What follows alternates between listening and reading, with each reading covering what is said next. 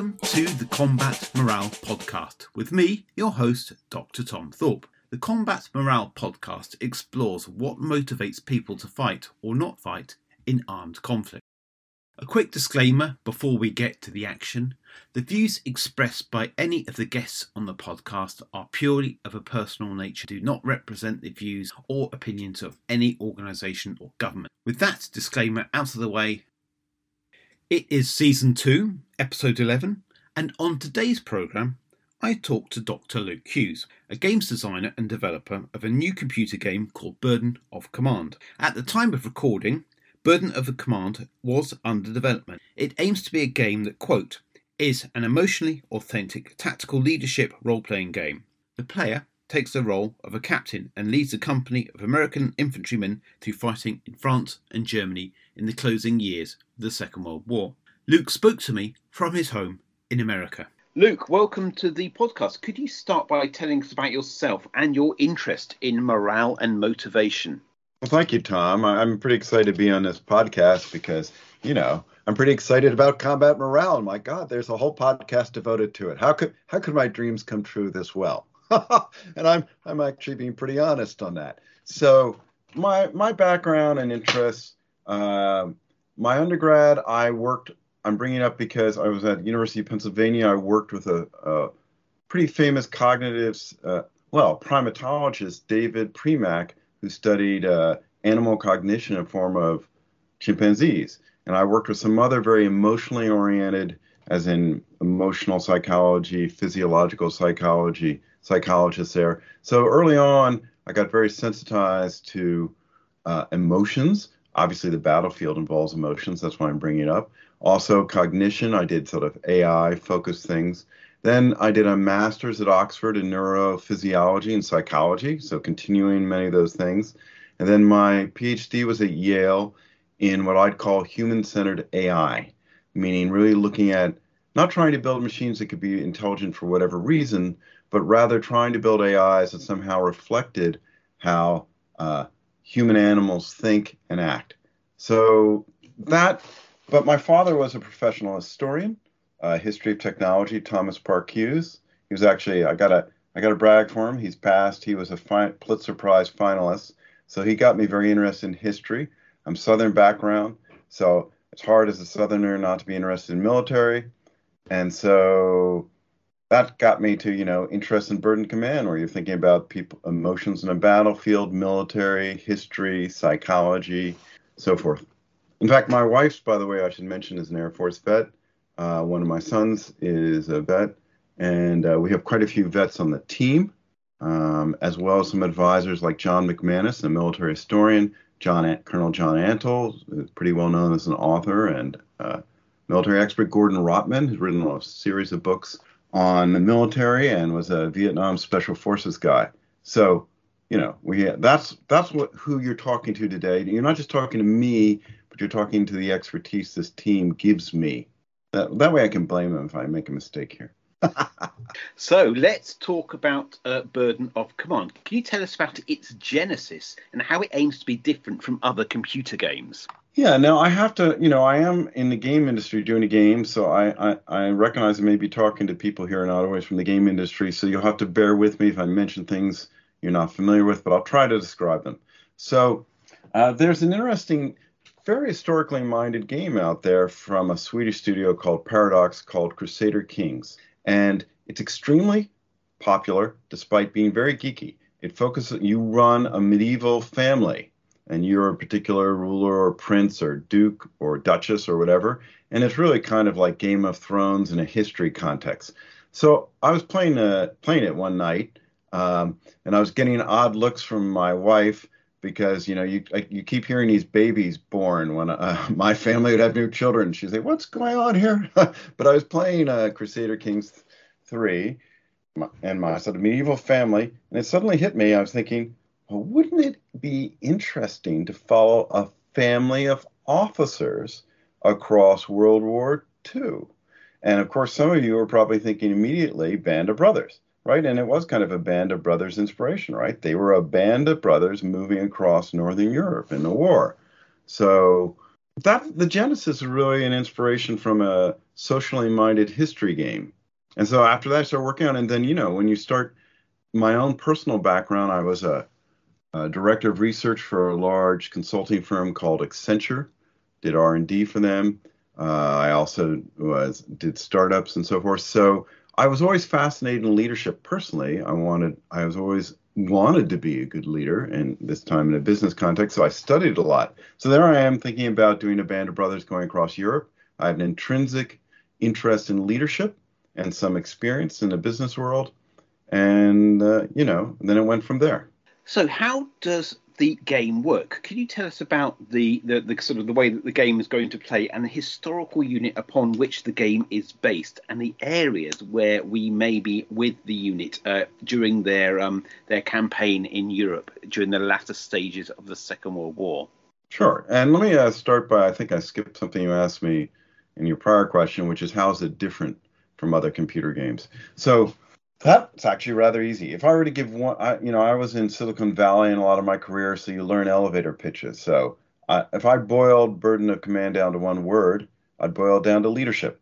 It's a leadership game. If I boiled it down to a phrase, it's a leadership role-playing game, right? You try to be a captain in World War II in a charge of an American company moving through Europe. How does it differ from other games? Well, most military-focused games really fall into two camps. One is what's called the first-person shooter, where you're running around quickly shooting everything in sight. And typically, it's very arcadey. There are some exceptions, but typically. And they're incredibly, Medal of Honor and so forth, emotionally compelling. When you sit it down, they've done an incredible job of putting you in a visual, auditory, physical, verbal context. Makes you feel you are there as much as the screen can. I've tried them out. But you're running along, you're semi-terrified, people are dying around you, and then you get killed.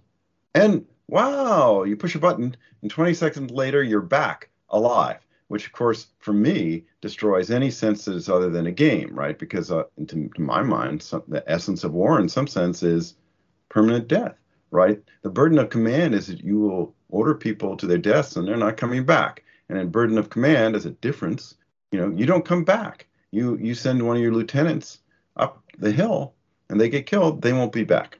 So that's a central difference. The other form of military game, either board or digital, is almost like how can I describe it? It's like a command simulation. You're moving little units around on a map. Here's 3rd Panzer, here's 1st U.S. Division. There might be little cardboard tiles or something, or a little sprite in a digital game, but they're very abstract. Right? So there's sort of the game Napoleon might be interested in playing, right? Or somebody at the general level. I enjoy them, but for most people, they're quite dry unless you have a lot of historical background. So you have either the visceral, highly unrealistic, or they're arguably fairly realistic, but very dry and unhuman. And what Burden of Command tries to do is put you in the human center of war. I mean, I don't think it's a chance that Band of Brothers had millions of people love it, including men and women. Why? Because they really tell human stories about what it was like as a person to be in combat and outside of combat. And so Burden of Command distinguishes itself, I think, in most people's eyes by that. We try to say war is a human experience. It's often a brutal experience. It's sometimes an heroic experience. And it is a different place. And it is not bang, bang, you're dead and you come back, nor is it a dry abstraction. So if I were to sum up, that's the difference of the game. Now, you asked, let me get to your specific question, how the game works. So I would boil it down to two things. First, tactically, it's a little bit like some of the traditional war games, or tactical games. If you've played any computer games, a tactical game that has some similarity is something called XCOM. If you've played board games, there's something called Squad Leader. But if none of that means anything to you, you move around on a map of an actual historical battle, units representing individual squads, members of platoons, and individual leaders, the lieutenants in charge of a given platoon, the captain. I am giving short shrift here to the NCOs, not because they're not incredibly important, but we kind of had to boil down the number of characters we could cover so you would care about them, since it is burden of command. If you don't care about them, if it's dry, then it won't succeed. So, but anyway, back to it. You're in charge of, say, a company level action between your cotton balers, that's a U.S. Unit I'll get to, and maybe a German or Italian or Vichy unit you're fighting in a historical campaign. It's coupled very tightly with what you might call choice of game interactive fiction, meaning you are on the battlefield and off, given unusual, difficult situations to make leadership decisions around. They might be moral, they might be logistical, they might be tactical, and we try to get the human element in. We have writers who have been successful in their own right in game context helping us achieve that. And I'll give you, for fun, a concrete example. And I want all the listeners here, and I'm going to put Tom on the spot. He doesn't just get to ask me tricky questions. He's going to have to make his own decision here. We're going to see what kind of leader Tom is now, not as opposed to a theoretician. All right, so I'm going to read you a situation, and then you're going to have to make the choice, so listen up. Friendly artillery pummels the enemy. Suddenly, your sergeant shouts the order to advance without so much as a glance your way, and definitely without your command. You bark the counter order. The men stumble to a halt. Your sergeant turns, bleary-eyed from drink or shock, and repeats his own command to the men. The barrel of his rifle shifts with a dreamlike slowness your way. So, bit of a tricky situation here. So here are your choices, Tom and reader. And listeners, you don't get to back out. Make your own decision before Tom tells us the answer. Okay. Choice one. And by the way, while we also are amused by this, I'm actually using an historical situation here, which I will explain. So we didn't make this up, by the way. Okay, but we use things like this in the game. Choice one, shoot him before he gets my men killed. And the cost for you is you're going to lose your sergeant here. Sergeant, now is not the time for an advance. And there you don't know what will happen, but you might be a morale effect. You may take some squad casualties. Sergeant, I am in command here. You might hit your trust with him, so forth. Knock the weapon from his grasp. So here are your chances. Shoot him. Tell him now is not the time for an advance. Tell him you're in command, or knock the weapon from his grasp. So what are you going to do, Tom? You've got exactly no time. I'm going to knock the weapon from his grasp. Well, you are a normal human being. Congratulations. However, you did not act historically. Unbelievably, the historical choice was, wait for it, I kid you not, shoot him. And guess who this situation was? This is Lieutenant Spears from Band of Brothers fame, the really zealous officer. For those of you who've seen the series, runs across if you've seen the series, you know who Lieutenant Spears is. Anyway, this was something that had happened to him, I think, shortly before the series starts. You can look it up online, and we're roughly, actually relatively closely capturing what happened. There was, I believe, an informal hearing or court-martial. He was acquitted, but he shot the guy. I think he killed him. So there you go. There's a burden of command leadership decision, and we have those throughout the campaign. So we try to enmesh you in things like that, but also ones like, your sergeant comes up to you and says, we don't have enough gas right now for the vehicles we're using. What are we going to do? There is some I noticed over there with the Free French. Do you want me to lift some of them? I made that decision once and deeply regretted it. That was a spoiler. So narrative choose your own adventure intermingled with tactical battlefield combat, but also we cover a fair amount of off the battlefield. You may go into wartime Naples. You may deal with morale issues with the men. And you asked who and where. Who is the cotton balers? Cotton balers are perhaps the longest serving U.S. regiment from 7th Regiment, 3rd U.S. Infantry Division. Our consulting historian, Dr. John McManus, wrote a book on them called American Courage, American Carnage. And that was our core Bible historically. And we follow their battles. Where? Their journey is actually somewhat unusual. It does not involve Normandy. So they landed at Operation Torch, 1942 in Morocco. We cover that. Then they went to Sicily. Then they went to, unusually, southern France, not northern France. Oh, I'm sorry, they went to Italy after Sicily. Then southern France, not northern, and they ended up in Germany. And by the way, Band of Brothers portrays the Band of Brothers as having captured Hitler's Eagle's Nest. But there's quite an interesting little sub-historical debate there. and a little bit of tension between, the cotton balers and 101st, because there is a good argument that actually the cotton balers captured the eagle's nest. I think it really comes down to how you define capturing eagle's nest, because I think one group captured one part, the other captured the other part. Of course, each is certain that they captured the most important part. But John McManus has an article online if you want to get into the details. So that's the who, what, where, and what. So how have you modelled factors like cohesion and morale and soldiers' reactions to their leaders in the game? Do you want me to tell you? Well, let me start with defining, the role of morale and cohesion. And by the way, I'll warn you, this is like core interest for me, so I'm going to try to control myself, but I may get a little excited talking about these topics. So what's my definition of morale? For me, I use it rather synonymously with unit cohesion, and also a little loosely with talking even about individual morale, like a leader's morale. I would define it, I hope, a little differently from my physiological psychology background, as that whatever it is that, let me back up a little bit. So I look at the human mind emotionally as what an AI guy, Marvin Minsky, called a society of mind, which is a fancy way to say we have a lot of conflicting emotions inside us. Or Shakespeare might say, part of us is the angel and part of us is the devil or the animal. We have a lot going on inside us. In any given moment, we probably have multiple motivations competing. And I'm going to give you the morale version of this in a moment, but I'll start with the seagull. I always like starting with animals because they're simpler. We can see through, they can't trick us with language, so we can see things more clearly. I was sitting outside once, actually in around Edinburgh, and there was a seagull, and I had some food, and the seagull was obviously interested in the food.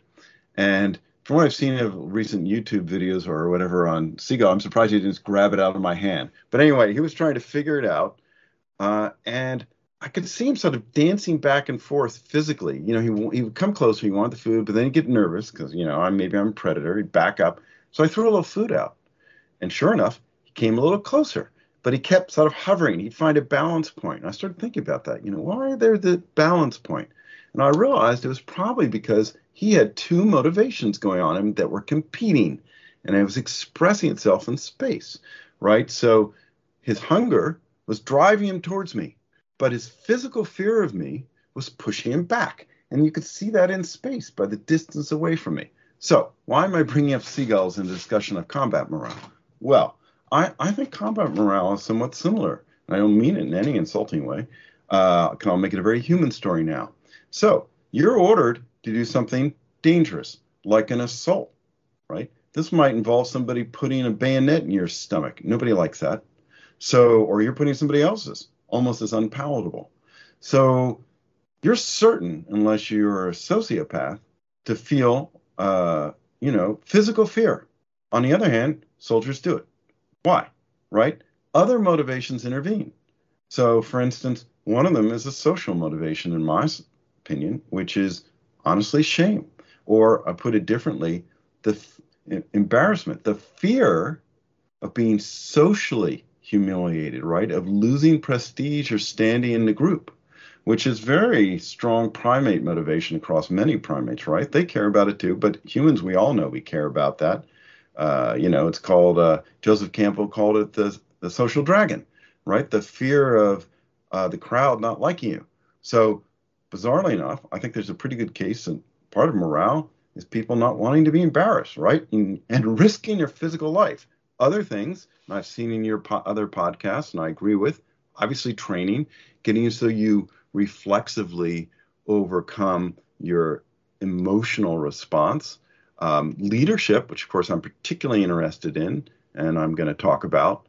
So to sum up there, I view morale as cohesion. I view it as that thing that makes a unit or individual overcome their physical fear or not, anti-morale, right? They do very poorly in their morale and they run away, or they go to ground, or they do what's called taking cover. And now there's a different way to define the term, which I call functionally, which is, forget my blather of words. In mechanical and game terms, in reality, or at least in my virtual game reality, what does it mean to have high or low morale? Okay, so concretely, if you're high morale, you're more effective as a unit. You move more because you're willing to take more risks moving cover to cover, and you're probably better at it. You fire better because you know what you're doing, right? That's sort of back to the cohesion. You're willing to stick your head up and at least spray bullets. So your fire effectiveness increases with morale. If you have a strong leader, they increase your morale further because of trust, which I can come back to. Other aspects. Most games look at the battlefield in firefights as bang, bang, you're dead. Meaning, oh, I'm going to take my unit, I'm going to shoot the other unit, and if I shoot enough bullets at it, it's dead. That's not the way World War II worked. It was arguably something in the range of 25,000 to 40,000 bullets to get a casualty. Okay, that's a casualty. That's not even a KIA. So most of the combat, and I draw very heavily on Dermot Rooney and his colleagues' Brains and Bullets, now called War Games book on this. Most battles in small arms, leaving aside artillery, but small firefights in World War II really are morale struggles, which is you're firing a lot of bullets at the other guy to basically suppress him. If you sufficiently suppress him, you'll flank and maneuver around him and try and finish him, what's called the 4Fs. And so, according to Dermot, and I believe it too, it wasn't mostly shoot them dead. It was mostly suppress them, and if things went well, they would either surrender or run. So, burden of command, the battlefield is all about suppress, ideally if you're smart, flank, finish them, they'll surrender or run, and things went well. But they might not, and we get to one more mechanic, morale checks. Now, this is pretty common in a lot of tactical war games like Squad Leader and so forth, less in digital games. The idea that you have to test your resolve. And again, Dermot, I want credit after this for all these nice compliments to you. Dermot points, he thinks throughout history, but he uses Napoleonic and World War II examples. The assault's a really interesting one. I'm going to go through the assault, explain that one. I'll talk about one or two things, and I'll stop. I'm knowing going on here, but this is the heart. So in an assault, which is obviously one of the most dangerous things you can ask people to do, get into hand-to-hand combat, people hesitate. And he says, it's hard to pick out statistics, but hand-wavy statistics are, if they don't have particularly strong leadership or organization, maybe there's a 25% chance they'll do it if they're if they're ordered. If they have okay internal leadership, maybe 40%. If they have strong internal leadership, an NCO they rate trust or a superior officer they believe in, then maybe it goes up to 75%. So in burden command, you order your units to assault, run across that open field, possibly be shot down. You hope you suppress the enemy, but maybe they're playing with you. You do a morale check, and that will depend heavily on the leader involved and the quality of the morale of the unit involved and how suppressed it is or not. Okay, so you make your morale check. You start, and I'm describing game mechanics rather than abstractions now. You start running across the field. Now the defender is faced with the same problem, whether this is Napoleonic period or World War II. Oh my God, here come these bastards to put a bayonet in my stomach. Am I really sure I want to die for the fatherland or motherland or even my fellows here, right? And so they make a morale check. And mostly there wasn't the exciting melee we imagine. Mostly they did. Either they made the morale check, probably shot the other guys down before they got there, or they surrendered, or they ran off. And so the same thing happens to burden command. The attackers make their morale check. They make it. Now they're committed. They start moving across the field. They're probably going to go unless they're shot down. The defender makes a morale check, and then they either do one of the three things I said. Okay, so you can see so far, morale is core to the mechanics of the fighting on the battlefield. I'll close with two little details here, which are very interesting, I think.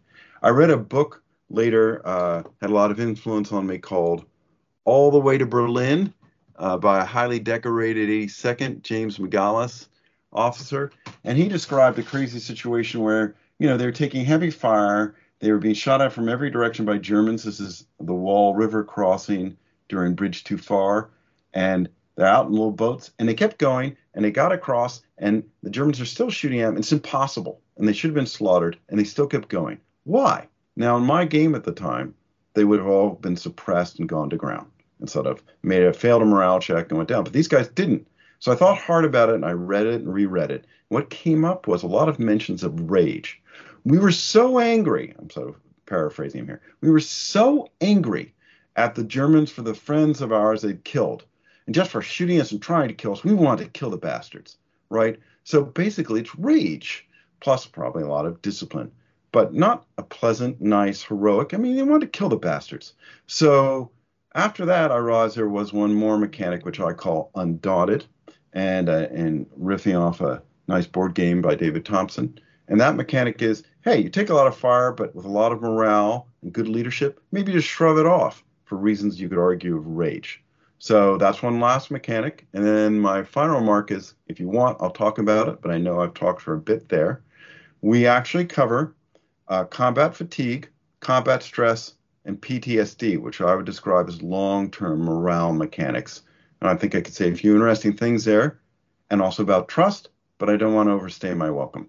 No, I'd love you to talk about those because I think they're absolutely fascinating. Especially some of the work done in Normandy, which suggests that peoples who are put in the line in and go through combat, and they begin to get worn down. How does that function in the game? I mean, is it, again, we can argue whether those figures are true.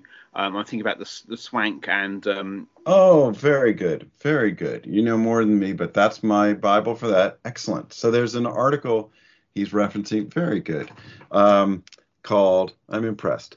Okay, because I thought I was so cool to know that article. Okay, let's see. Hold on. Let me get I want to get the author right. So this is an article called Combat Neuroses.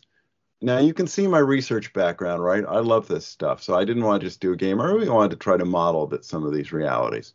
And it was by Swank and, let's see, Martian in about 1946, I think, something like that. And I've read the original article. It's quite fascinating. They did a lot of interviews, as you said, of soldiers. And the pattern they came out, okay, terms. Let me back up, terms. So I didn't know these terms so recently well. So PTSD, combat fatigue, and combat stress are all different. And there are also different terms during which World War I, World War II, modern. Combat, PTSD is really reactions to having been in battle off the battlefield. Like decades later, maybe you freak out when a car tail backfires and you think it's fire and you hit the ground. That's PTSD. There's more to it, but it's not immediate battlefield response. Then there is combat stress, which is really the long-term wear and tear accumulation of, you'd argue, degradation of morale from just too much exposure to combat. There may be some evidence that's more from actually the damage to your brain from artillery, but in any case, it's long-term wear and tear. And then there is combat stress, which is, or to be more formal, combat stress reaction, which is the actual reaction of the soldier to stress on the battlefield, meaning something like, gunfire goes off near them and maybe they break into shakes or they start crying uncontrollably, or they go blind like that guy in Band of Brothers, psychologically blind, not physically blind, or, they panic or they hit the ground, or maybe they go the opposite and they go berserk. Those are combat stress reactions. Now, the Swank article says, very interestingly, that there's a great curve in there, and the essence of, graph. The essence of the graph is when you're green and you've had no exposure to combat, then you see a lot of this pop right away. In other words, they freak out the first time they're in battle, some decent percentage of soldiers. They show what I defined as combat stress reactions. It might be their first battle, and that might be when they go blind, quote unquote, or shake or rant or go berserk, right? And you get this strong reaction to their first exposure, like any of us, right? The first time you have to be on a roller coaster, to use a weak analogy. It's sort of a shock to the system, so people react to shock differently. Then you enter a phase to get more exposed to combat. They kind of calm down, to put it crudely, and you see much less of this, and it apparently goes away, the combat stress responses. So in Burden of Command, first time the soldiers go into battle, they get extra, essentially, morale checks to freak out, right? And I mean the squads, typically, sometimes the leaders, and they may suffer morale hits unusually compared to the rest of the war in their first battle. Now, in later battles, they're coming down as a leader. You're helping them deal with it psychologically, which is a whole other interesting issue. And they manifest it very little. And they look like really effective soldiers who know what they're doing. But it's pretty clear that in the background they're still gradually degrading, right? They are slowly accumulating wear and tear, right? If I asked you to run a marathon, you look fine in the middle, but over time you start to show pant. You start to look a little weaker. It's accumulating, even doesn't show. So late as the war goes on, the argument is basically everybody breaks eventually. With enough combat exposure, you start to show a lot of the patterns you showed at the very beginning again, right? So in Burden of Command, late war, the soldiers and the units and the leaders may start to break down. They start to act like they were back in their first battle, right? You'll see them more and more out of the blue, freaking out in the battlefield, showing a combat hit. I'm over dramatizing this a little bit. Mechanically, their morale degrades. They don't literally freak out in the cinematic ways I'm describing normally. But the writers do sometimes actually get that across. Your leaders may take so much stress that late war, this is a bit of a spoiler, but every one of our narrative leaders with sufficient stress will suffer a PTSD incident off the battlefield. And then you, as their leader, will have to try to deal with it with them. It is by no means guaranteed you will successfully deal with it. So we are not trying to make a nice game where if you do everything right, it all works out. People will still die, even though you did everything right. People may still fail their PTSD situation, even though you did everything right. I'll give you one flavor of that quickly, and I'll stop. Again, on battlefield decisions, nasty one of the writers put on me. I'm shifting a little bit, but I want to get across that things don't necessarily go well. So he said, there are Germans up there. They're in a farmhouse, but there's a problem, and we have artillery, but there's a problem, sir. There's clearly civilians in there. They're using the civilians, we think, to discourage you. So what are you going to do, Captain? Are you going to use artillery? Obviously, use artillery, not much risk for your men. Civilians will die. Or are you going to be a nice guy, run across the open, get your soldiers killed to take care of these civilians? That is not an easy decision. So, and whatever you decide, you'll probably feel guilty, right? If you decide artillery, you'll feel guilty about the civilians you got killed. If you sent your men across and you got Thompson, who's been with you for 2 years, killed because you couldn't, risk civilians for his life, you're going to feel guilty, but you may have made the right decision. So back to the PTSD. You may do everything right in a conversation, but the outcome you may not be happy about, even though it was the right call. So that's how I handle the long-term stuff. And then trust is another fun one. That's my little dangling, if you want one more. Okay.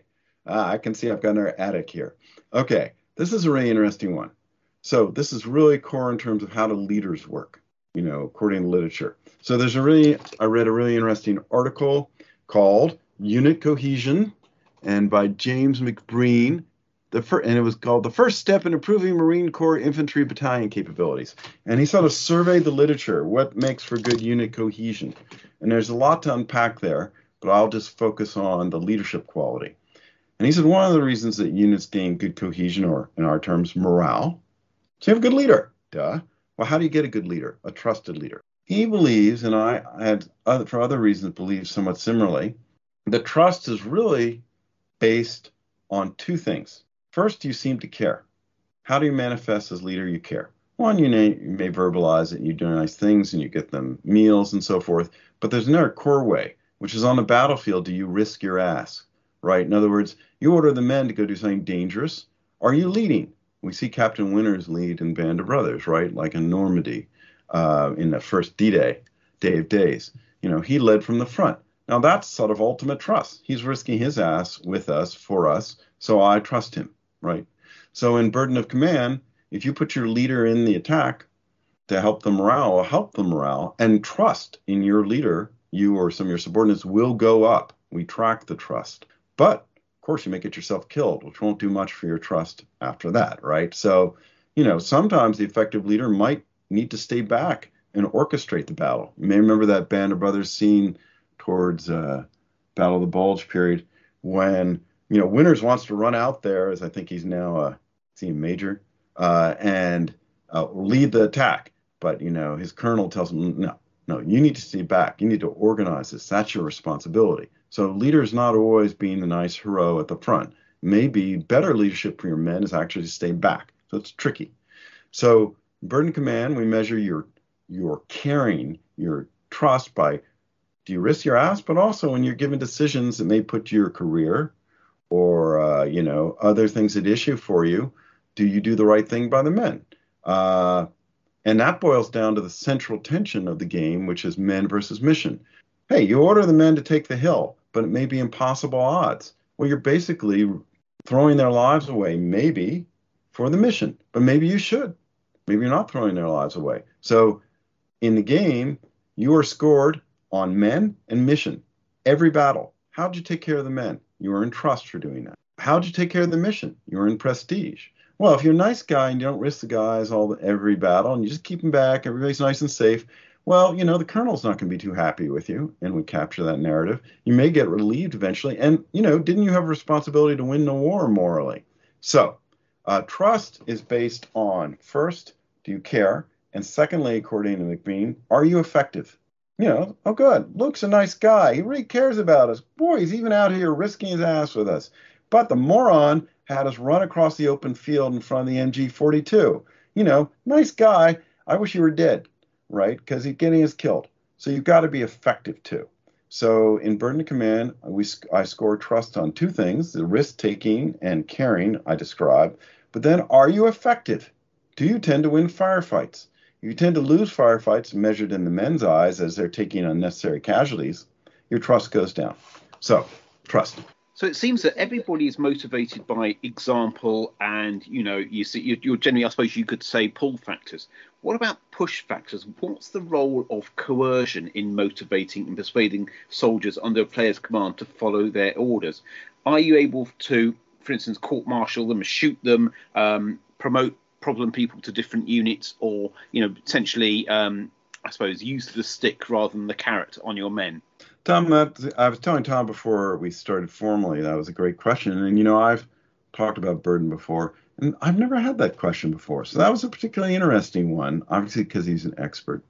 Comes up a little bit less than, say, if we were doing a Soviet campaign with not one step back, where they would shoot soldiers that retreated. And I think when I hear that's happening again in Ukraine. And it's a little different probably than how it ran in Germany, especially late war, when they didn't hesitate to shoot or hang people who, very, very brutal forms of coercion. But obviously there was coercion in the American army too. We do some of that. It is not, okay. There are two ways we do things in the game, like I alluded to, the tactical mechanics on the battlefield, and then all the things the writers get to do on and off the battlefield. The writers are my great cheat system. In other words, we can do almost anything with the writers we wanted to. We could have Martians land in the middle of Sicily, right? For whatever the hell reason. Because words can do anything. And then we translate them into mechanics. Oh, the aliens land in the middle of the battlefield. Everybody takes a morale hit. I mean, we could do that. But to be more sober about it, we can model a lot of soft things, like you alluded to, without having to write code, a formal mechanism for everyone. So to get concrete on that, I asked one of the lead writer about this. I'll give you some examples. It is possible through the narrative to do a relieve. So an example of that is this. All those ones I'm going to give you here are in the game. An officer might prove insubordinate, I'm reading here, about risking their men to dig in a pair of tanks at the front lines of Anzio. So now you got to decide what to do, right? This lieutenant saying, I just don't, this is a, sir, you probably say it better, but sir, you're going to get men killed here for no purpose. We cannot do this, sir. It's being insubordinate. I refuse to do this. This is throwing away the men's lives. I mean, it doesn't have to be a bad person to be insubordinate. So what are you going to do? Now, we don't go as far as court-martial, but you are given the option to temporarily relieve them of duty. Downside for you is you won't have them as an officer there. Upside, is maybe you've got the message across and you affect their morale and future, also the morale of the men.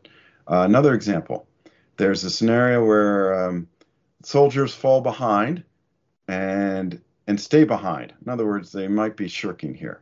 Now, you can have Sergeant Grant, your first sergeant, cajole, or frankly, just old school beat them, which certainly happened with some regularity in World War II. Sergeant has a personal conversation, so to speak, with the soldiers. You can make those decisions. And of course, that will affect the morale of the men involved. What I think he did here was their morale was negative for the rest of that scenario, but better for the rest of the game, right? They didn't like being beaten up, but they got the message for the rest of the game. And you don't have to decide I'm right or wrong there. The point is we can model it, The game engine doesn't care. We translate these narrative moments where you choose your own adventure choices into morale or stress or combat fatigue or other kinds of effects. Last one.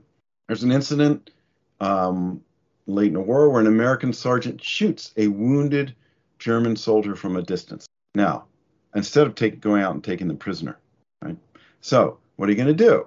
You could upgrade them, or you could send them to a rear unit for eventual transfer, which of course all these could have effects on the morale of the unit. Maybe they like this sergeant overall, right? But it's still the right thing to do, arguably. So you could do a transfer. To sum up, we do allow relieves, we do allow cajoles or even beatings. We could do transfers. The fiction is our primary mechanism for doing many of these soft things. And we err on the side of trying to take our choose your own adventure situations from history, because history is stranger than fiction so often.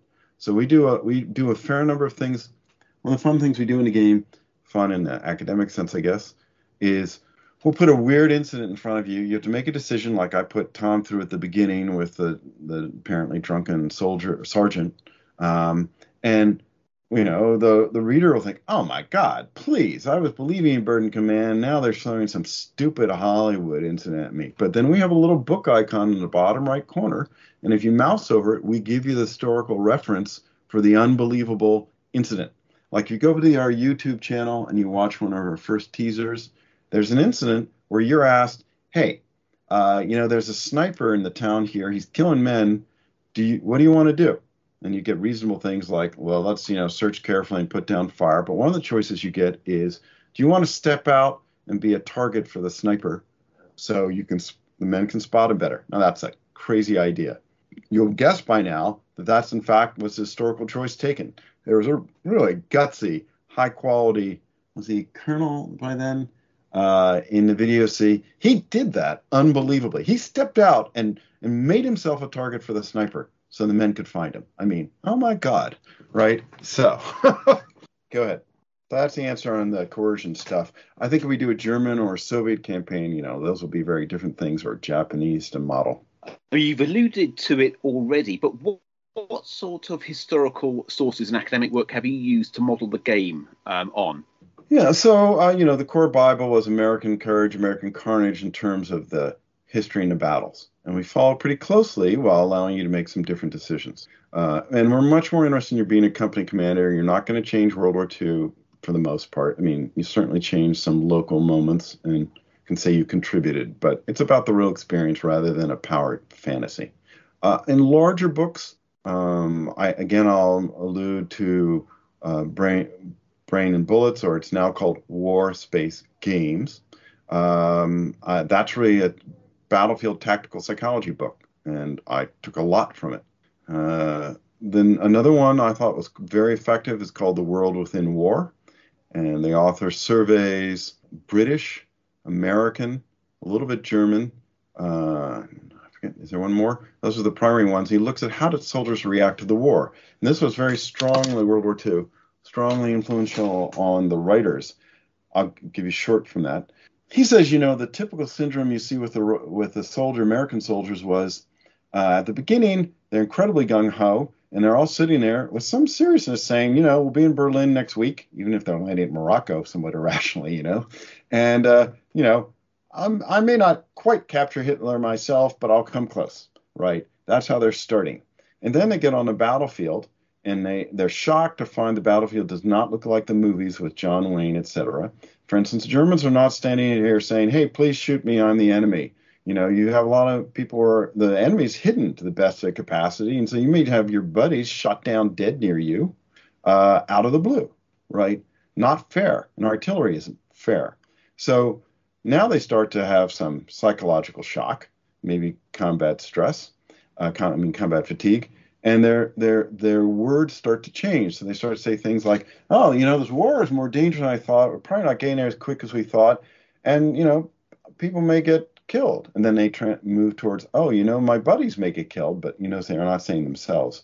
Then maybe, buddies killed, maybe get wounded. And then there's a phase they realize, and this is classic. You'll hear things like, there's a bullet out there with my name on it in their language, right?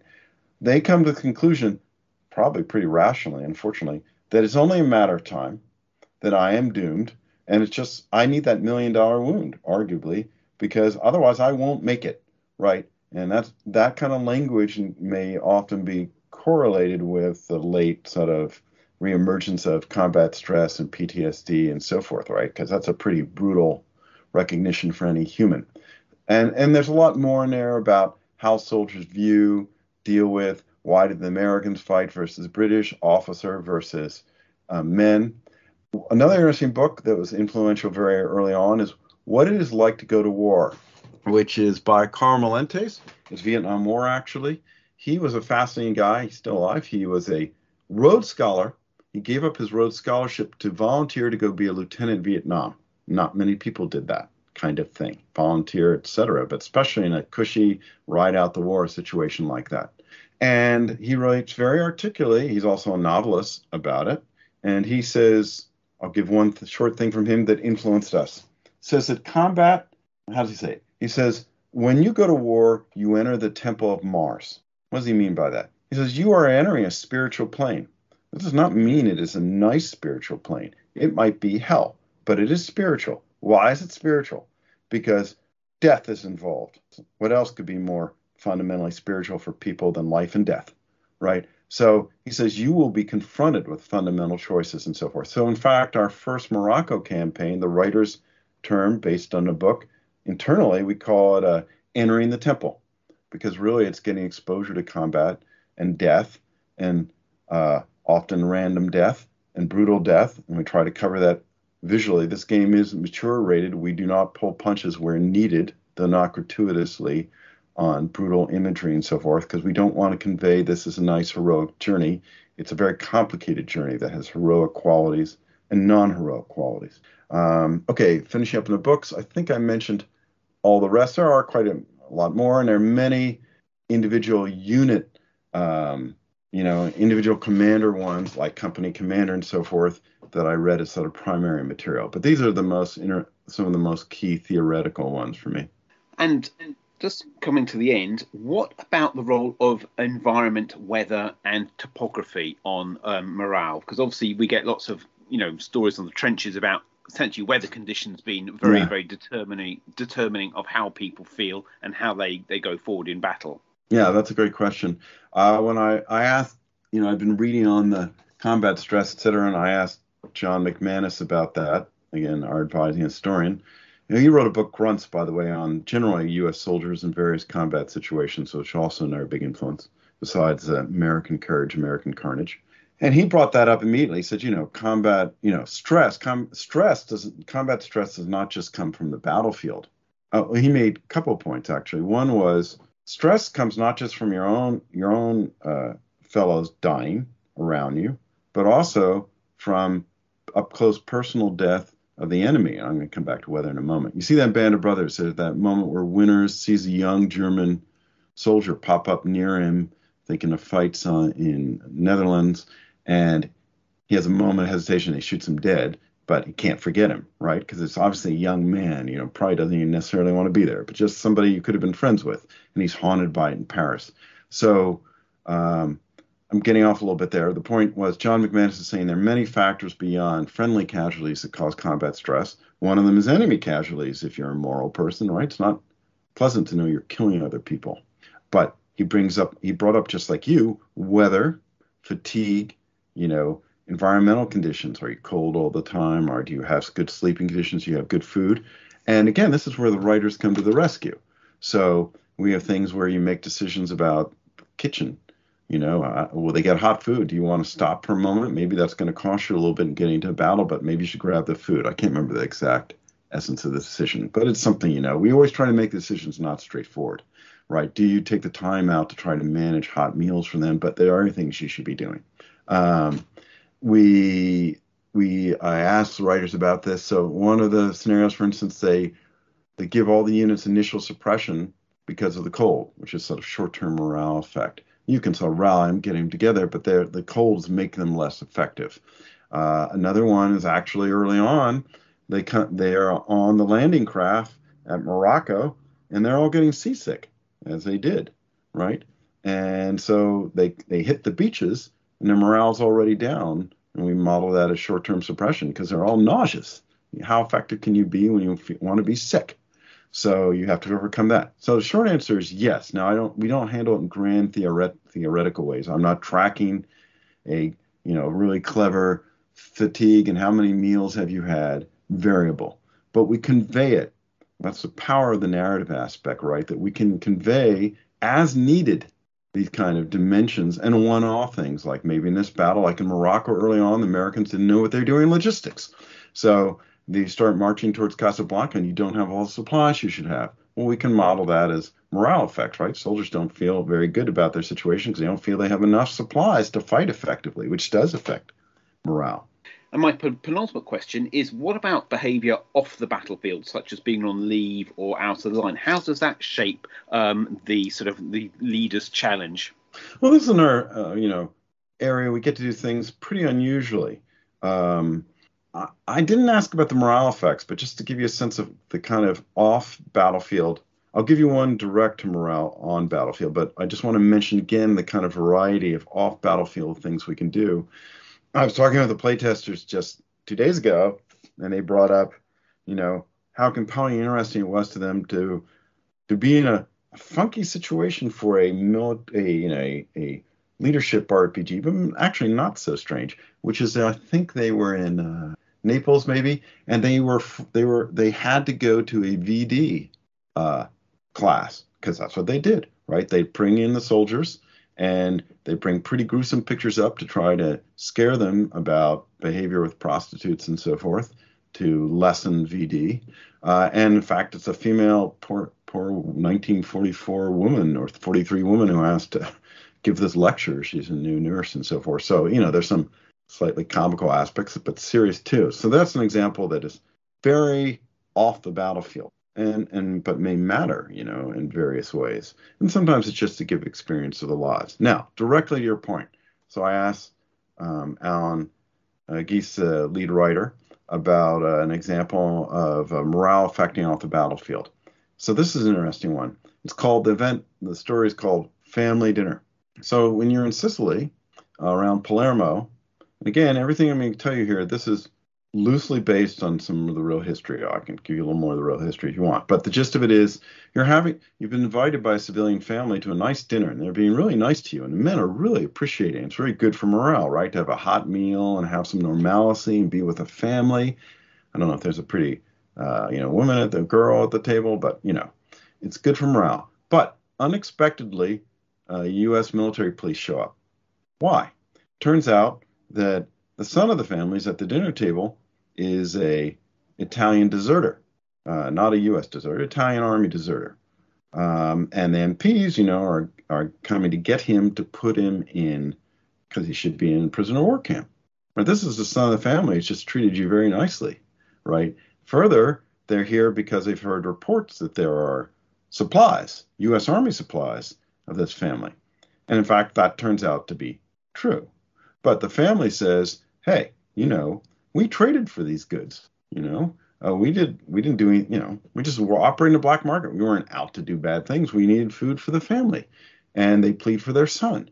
And now you have a tricky decision to make as a leader. And the choices you're given were, let me see. You could do the right thing, quote unquote, right? Or actually the way the writer puts it, you can do it the army way, which is you can say, okay, rest them, right? And that will increase the combat fatigue of the men, but you'll gain some prestige, which is kind of the money with your superiors. They'll be happy you did it, but your men won't be very happy. They'll feel guilty about it and also bad for the family. Also, they wanted the meal. Or you can make an argument and defend the family.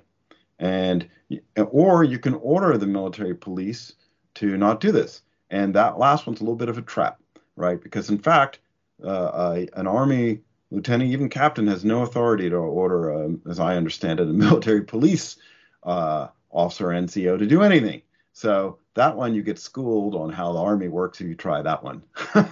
But if you try the persuasion one, and you can make a decent argument, which is, hey, Sergeant, this is to the MP Sergeant. Hey, look, Sergeant, we can do this. We can arrest these people or take their supplies. But first, do we really want to alienate all the civilians around here? Maybe there's a better picture for us here and keep them on our side at the cost of a few supplies, right?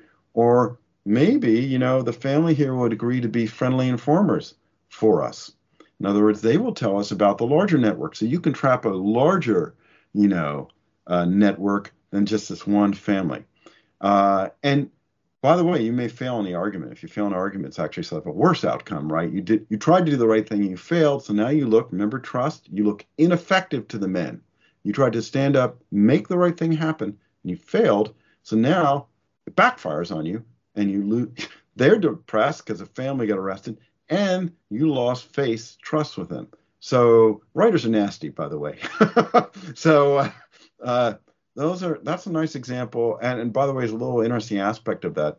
The U.S. Army did cooperate to a good degree with the mafia in Italy, Naples, and Sicily.